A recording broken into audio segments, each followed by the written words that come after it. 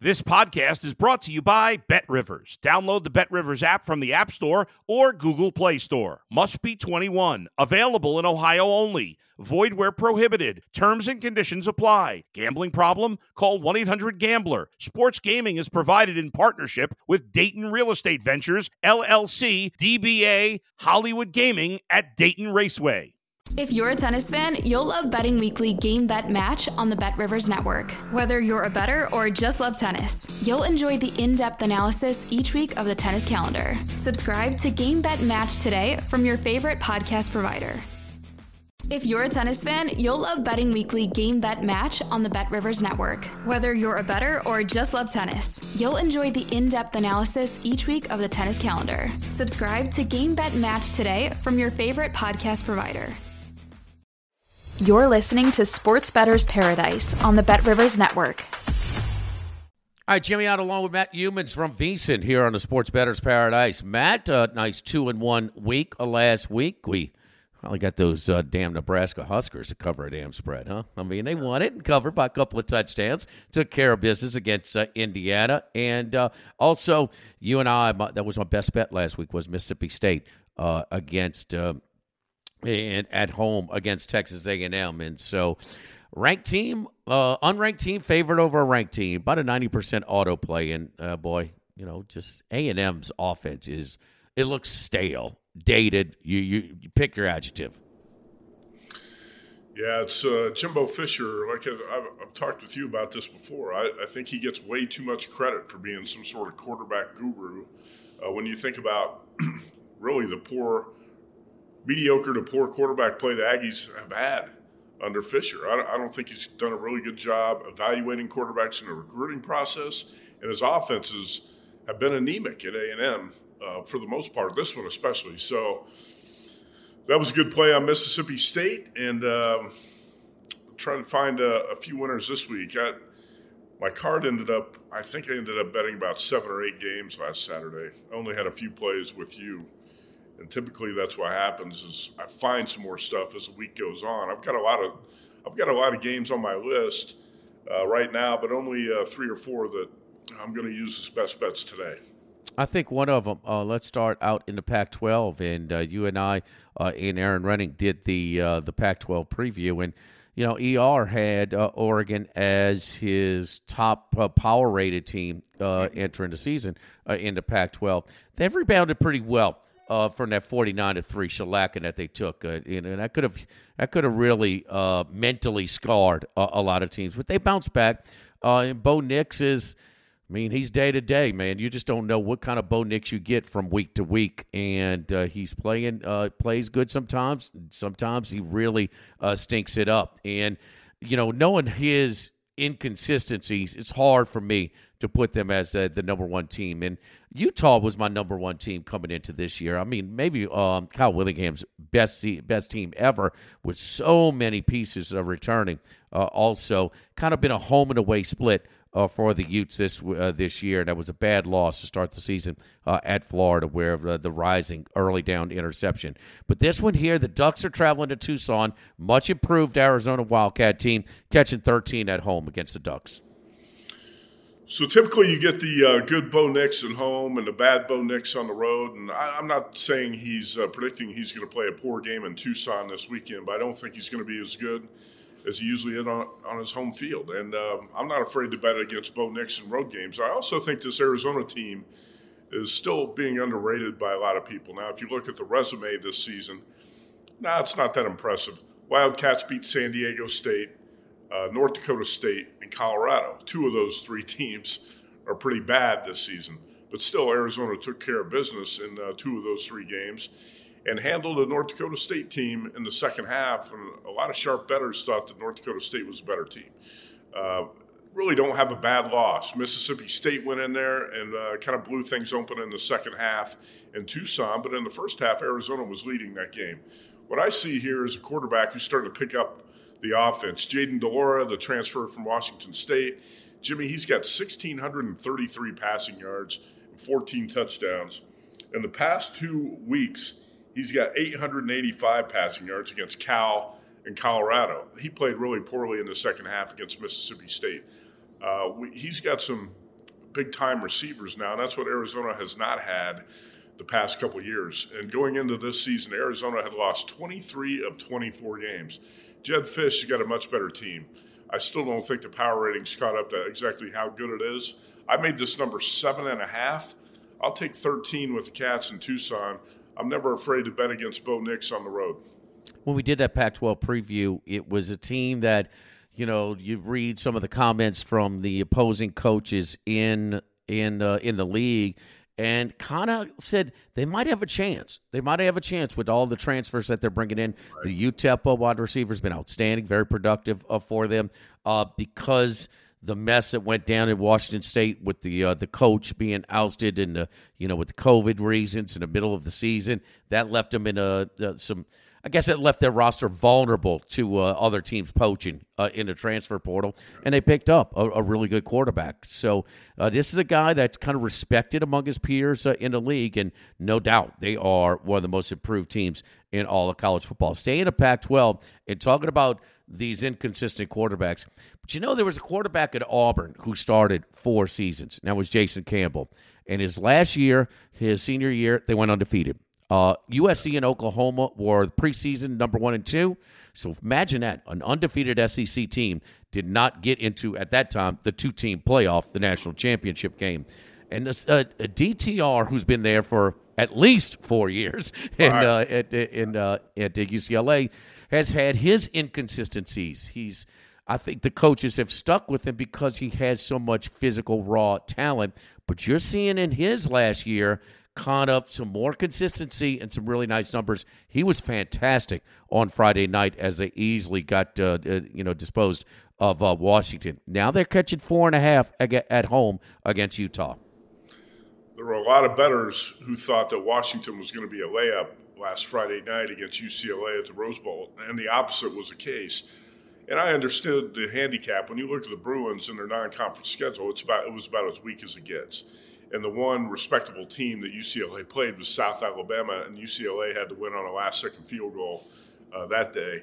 There's not much of a home field advantage at the Rose Bowl right now because the fans just are not showing up. And to say that place is half empty for the UCLA games up to this point, I think is being generous. But that didn't matter Friday night because the Bruins took it to the Huskies. And we've spent a lot of time, everybody has, talking about Kalen DeBoer and Michael Penix and how improved Washington is. Jimmy, going to the fourth quarter Friday night, it was UCLA 40, Washington 16. Yeah. And that's how thoroughly that the Bruins dominated that game. Now, when I look at Dorian Thompson-Robinson, this is the type of quarterback I want to bet on. He's played 41 games in college football. This is his 5th year in Chip Kelly's offense. And he looks like a guy who's really matured and gets it now. He used to be inconsistent. He would make a lot of mistakes. That's not the case right now. And he's in the backfield with him. He's got Zach Charbonnet, who's one of the top running backs on the West Coast and really in college football. He didn't get much hype. He's a transfer from Michigan. But if you watched the game last week, he had 22 carries. Look up the number, 124 yards against Washington. And Charbonnet is a guy I really like because Chip Kelly, as much as people think his offenses are wide open, he likes to throw the ball. He likes to run the ball more than he likes to throw it. And DTR and Charbonnet can both run the ball. They're dangerous. And DTR is not making the same type of mistakes when he throws it that he did in the past. So there's a lot of things here I like about UCLA against Utah. Now, Utah's a team I've been talking up all summer, and I was really disappointed in the loss at Florida to open the season, but not surprised by it, Jimmy. That's a tough way to open the season. Yeah, sure. You go from the West Coast to the swamp and try to play your first game. I think Utah would have, if you could go back and reschedule, I think you would set up a cupcake first and kind of have a game to play before you go to Florida and play that one. And let's face it, that day they caught the good Anthony Richardson. And maybe Utah's defense helped make them look a little bit better, kind of like Tennessee's defense did a couple weeks ago. But Richardson didn't play well that day. You have to give him credit. He didn't play well every Saturday. But that Saturday he did. I think Brant Cathy, the tight end, who's done for the season, his absence is going to show up here in the Utah offense pretty soon. It didn't show up last week against Oregon State. But that had a lot more to do with the defense. And the thing that disappointed me about Oregon State a week ago was the quarterback play has gone downhill. It's a steep decline for the Beavers. Chance Nolan threw 4 picks against USC the previous week. The Utah quarterbacks combined to throw 4 interceptions against Utah. 1 was returned for a touchdown. It was still a 21-16 game midway through the third quarter before Utah blew it open because the Oregon State offense just completely fell apart. Now, the Utes are not as good on the road. You can say that about a lot of teams, but they're not as good on the road. And I think this is actually kind of a fat number to cover in a road game when you're talking about 4.5 against a team that's playing with a lot of confidence and has a veteran quarterback in Thompson Robinson. He had 315 passing yards, 3 touchdowns, and 53 yards rushing at a touchdown last week. That was a huge performance at the Rose Bowl for him. You could also say, well, it's a letdown spot for UCLA. I'm not going to buy into that because I also think you could say it's a look-ahead spot for Utah with USC on deck. So I think that stuff kind of cancels itself out. Let's take the 4.5 with the Bruins and hope that they play similarly to the way they did the previous week against Washington, and should be okay. I think UCLA is a little bit better than some people think. And this 4.5 number actually surprises me. I made the number Utah -2. So you're crossing a couple of key numbers here. Yeah, Oregon State, as you talked about, back-to-back weeks of 4 interceptions, accounting for all 4 of their turnovers, and USC and Utah with 0 turnovers. So cost them a game at USC and cost them from being in the game early in the second half in Salt Lake City against Utah. Stay on the West, but let's shift to conferences. Let's go to the Mountain West Conference. And Wyoming traveling to Albuquerque to take on New Mexico. New Mexico, last Friday night, they jumped out on top of UNLV and then held on to cover the number pretty easily. First time that UNLV failed to cover the number this year. And Wyoming, after that rough start in Champaign, Illinois, has gotten better, but they dropped one last week as they started to gain a little bit more of the market share against San Jose State. New Mexico, the week before, took their paycheck, and then they flat out ran the clock the whole time, only getting 2 first downs, only attempting 7 passes in Baton Rouge against LSU. Wyoming, 3.5 on the road here at New Mexico. I did not think the Lobos were even going to be remotely competitive at LSU. And like you said, I don't think they even put out a sincere effort that day. Now, they were outmanned by LSU and didn't have much of a chance anyway, but that was a surprisingly weak performance. LSU, a 31-point favorite, won that game 38-0, and it just it had the feeling of a scrimmage. But here's the thing with New Mexico. It's a really well-coached team. Rocky Long's one of the best defensive coaches in college football. I call him the Bill Belichick of the Mountain West because he can scheme things to stop almost any offense, at least within his league. He's not going to stop teams like LSU with the personnel he's got in Albuquerque. A year ago, the Lobos went to Laramie as 16-point dogs. And I remember vividly because there were some sharp bettors I know in Vegas who were laying the points with Wyoming, laying the points. And I couldn't get behind it. I didn't get on that game. The Lobos went there as 16-point dogs and beat New Mexico 14-3. That was a Rocky Long special with his defense. Got a little bit better personnel on the New Mexico side this year. Miles Kendrick, the Kansas transfer at quarterback. He's nothing special, but at least they can throw the ball a little bit. He had 2 TD runs when the Lobos went up 17-0 on UNLV last week here in Vegas. And Jimmy, I like to put in usually a small 2 or 3 team underdog moneyline parlay every week. And last week I put in a dog moneyline parlay on New Mexico and Auburn. And that paid off about 20-1 odds. New Mexico was up 17-0. Auburn was up, I believe, 17-0, right? Or at least 14-0. Oh, yeah. And both teams found a way to lose, but they each covered.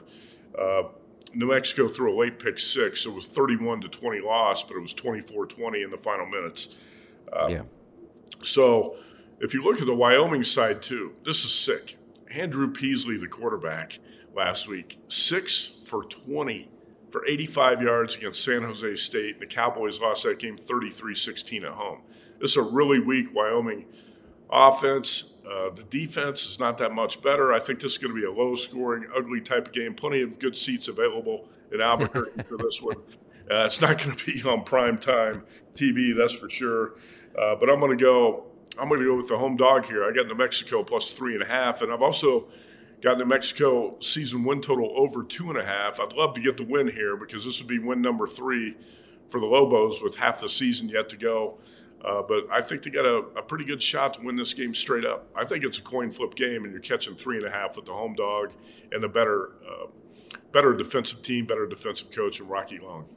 All right, yeah, plenty of seats available for New Mexico and Wyoming. Let's get to the Big Ten, and Brett Bielema makes his first trip to his old stomping grounds in Madison, Wisconsin, where he took over and did a great job. And then jumped ship to the SEC for the big money. Now he's got back at Illinois in his second year, and he goes and takes care of business against Wisconsin, and also holding them to basically 0 yardage rushing. Also, we know they could play defense. Boy, this whole Western Division, maybe minus Nebraska, is kind of like this, man. Heavy on the defensive side and not a whole lot on the offensive side.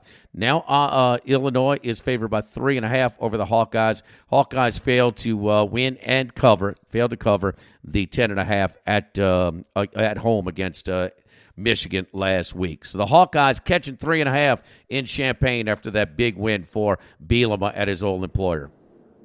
All right, this is the hold your nose special of the week. This one stinks, and not too many people are going to want to say, oh yeah, this sounds good. I'm going to jump on the Hawkeyes here. Nobody wants to bet Iowa.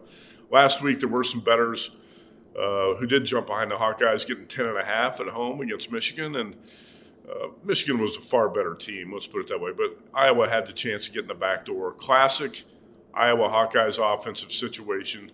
4th and 2, and they throw a 1 yard out and get called for offensive pass interference at the at the 3 yard line. So the Hawkeyes don't get in the back door. But I actually thought they made some plays in the passing game after they opened up the play calling a little bit, and that's what Kirk Ferentz has. They've got to do if they're going to win any of these games. You got to let Spencer Petras try to make some plays through the air.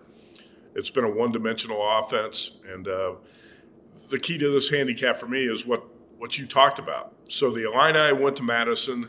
They ran the Badgers out 34-10. Paul Chryst gets fired as Wisconsin coach, which we talked about in this podcast a week ago.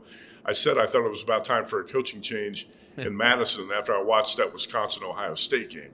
It was definitely time for a coaching change after Brett Bielema goes in there and blows out the Badgers on their home field. But what the Illini can do, they can run the ball all over you. What can Iowa do? They can stop the run. So this is strength against strength, and I think the Iowa defense is in a pretty good position here to keep this game ugly, to give the Hawkeyes a chance to win it. And it's also a little bit of a letdown spot for Illini coming off that big road win. Illinois has not had many big wins like that in the last 5 years. So I think you're catching an Iowa team off a loss in a good spot, and you're catching an Illinois team off a road win in a good spot. Let's take the 3.5 with the Hawkeyes and hope.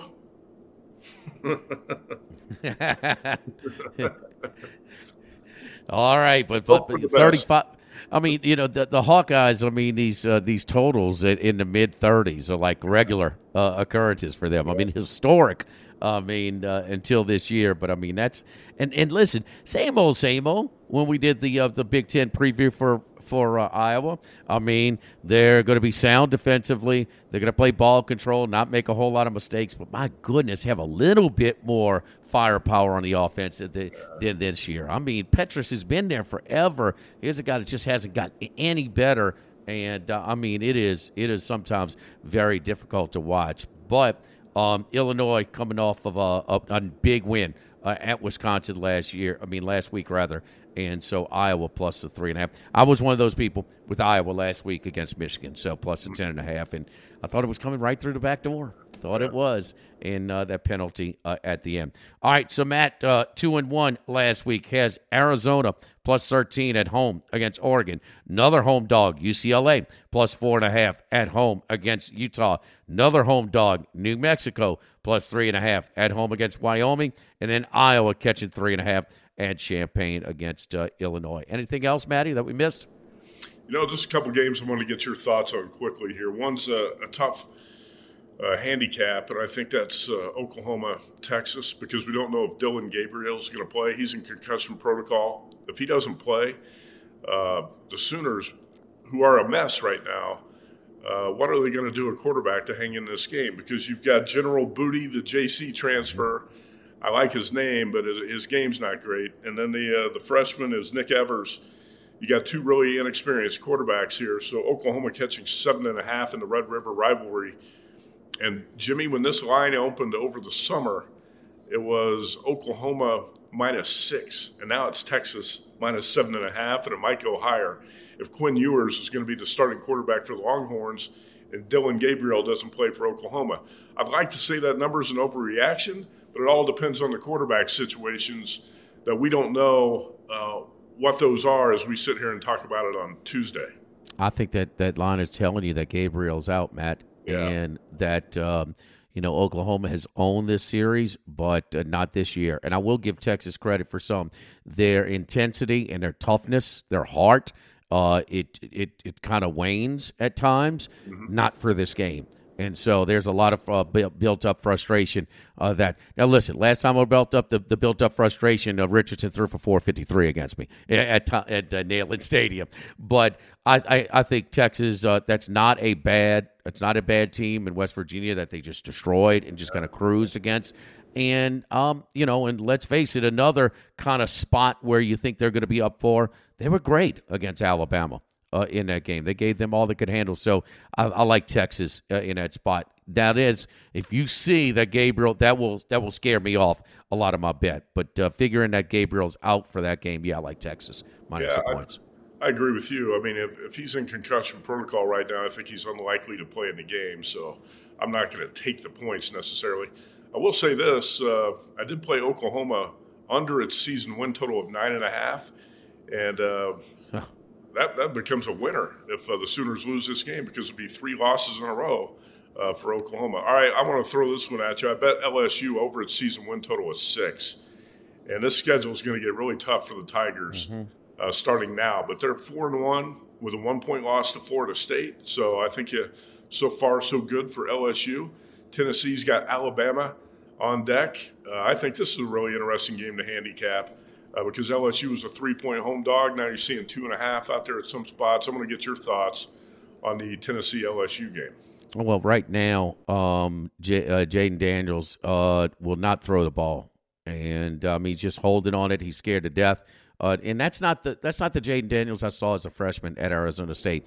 But maybe the interceptions last year have him gun shy. But you can't compete in the SEC if you let the ball go. They found a way to win, but they were very fortunate being outgained by a lot against Auburn on the road. Auburn, again, shows you how just how messed up they are giving that game away to LSU. Just the opposite for Hayden Hooker with Tennessee. He attacks, but he doesn't make mistakes. I mean, his touchdown-interception ratio over the last year and a half. But, I do remember that Pitt game where Tennessee went to Pitt and it went to overtime. Classic 50-50 game. LSU's as good as Pitt. I mean, now the 11 a.m. start hurts the crowd a little bit. They'll still be fired up, but it's not a night game where they could have a little bit more time to get fueled to go into Tiger Stadium. But it's a stay-away spot for me because this looks like a tough spot, like you said, for Tennessee with Alabama.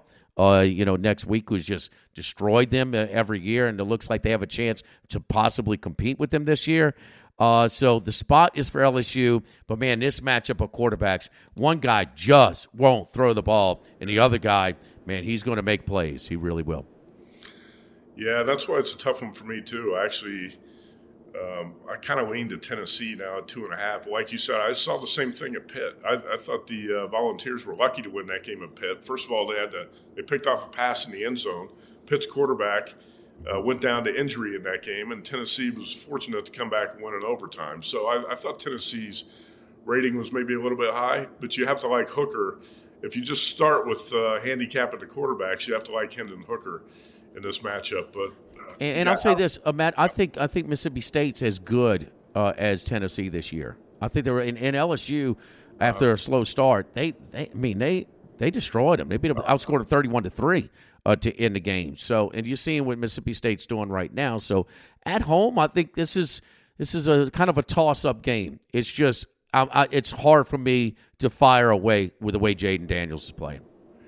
Yeah, Brian Kelly, by the way, I was on LSU against Mississippi State. That game did not start out well, but LSU roared back and took care of business after falling behind early. I think it was was it 13-0 in that game, Jimmy? Yeah, 13-0. Yeah. So nice comeback by LSU to win that game 31-16, outscoring Mississippi State 31-3 from that point forward was pretty impressive. And that's why I started to feel a lot better about this LSU team. I'm not going to play this. I'm probably going to hope LSU just gets the win to help out that season win total bet. But I agree. I think it's kind of a coin flip game. I'm a little bit concerned about the quarterback play for LSU. I did like Auburn in that game a week ago, and I thought Robbie Ashford might make a difference for Auburn because I did not like TJ Finley. If you watch Ashford, I think as a dual threat quarterback, he's got some potential. And I have no idea what Brian Harsin is thinking, why you flip the ball to your running back for a trick play inside the 10-yard line when your offense is moving. How idiotic can you be? I think he was just begging to get fired with stupid, a stupid play call like that. But what I was about to say was Brian Kelly. I watched a video about a week ago from his press conference where he's talking about Jaden Daniels and how he wants him to take off and run with the ball in situations, but he also wants him to be more patient and throw and take more time to find a receiver from the pocket before he takes off. That's always a tough balance to try to find with a quarterback like that because I think Daniel's instincts are to just take off and run. And you're not going to get that done. That's not going to get it done in the SEC against some of these defenses if you try that too often. And that's what I saw from Jaden Daniels the last couple of years at Arizona State. He regressed. I don't think he's had good quarterback coaching the last couple of years. I thought Brian Kelly would be a huge help to him in that regard. But, if it's not working out for Daniels, I think LSU's got another quarterback in Nussmeier that they can win with too. It's a hot topic of conversation. Yeah. It really is. And Kelly and them need to do something like maybe what Lane Kiffin did when Jalen Hurts was a freshman at Alabama. Just throw the ball, horizontally. Get the ball in Kayshon Boutte's hands and some of these other playmakers. They got guys. They do have guys. So we will see. And they're all disappointed that the game is at 11 a.m. around here, but they'll find a way to get to the stadium and make it a lively atmosphere. Talking about summer lines in the SEC, how about this summer when Chris Andrews and them put out the summer line at Auburn -5 Georgia -5 at Auburn. It's now at 30 this weekend. Well, I've got a list here of several potential plays written down, and Auburn's on the list this week. If this number goes up a little bit, just a little bit, it's so close to that 31 number where give me 31.5, I'm probably going to bite on it. But I'm not sure how much Georgia interest is out there after the Bulldogs were sleepwalking through that game in Missouri a week ago. It's tough to say. I'm tempted to take Indiana at a big number if it hits 24 against Michigan, and Auburn if it hits 31 against Georgia. Those are a couple big dogs I'm thinking about playing this week. Over the summer, by the way, Chris Andrews, I believe, opened Alabama, I want to say around 14 against Texas A&M. And a week ago, opened 21. I'm not sure what Bet Rivers has right now, but I was seeing 24. Yeah, Bet Rivers at 24 on this game. So a major adjustment in that game as well between Alabama and A&M. And I was saying last week when there was a 21 out there, if you're going to play it, lay it, because I think A&M's going to get annihilated by Alabama. Probably so. So, what were the odds? I guess Alabama A&M was maybe 4-5 for ESPN's Game Day to host their show. Instead of going to Lawrence, Kansas, that was probably off the board, maybe 5,000-1 with TCU in Kansas. I think the clock strikes 12 on Cinderella also in Lawrence at 11 a.m. Central Time. I think TCU is just too explosive of a team. They look good against SMU and, of course, against Oklahoma. They got some firepower in that offense. Dugan looks great, and the first-year head coach Dykes looks just really good. For Matt Youmans of VSiN, I'm Jimmy Ott. This is Sports Bettor's Paradise on the Bet Rivers Network.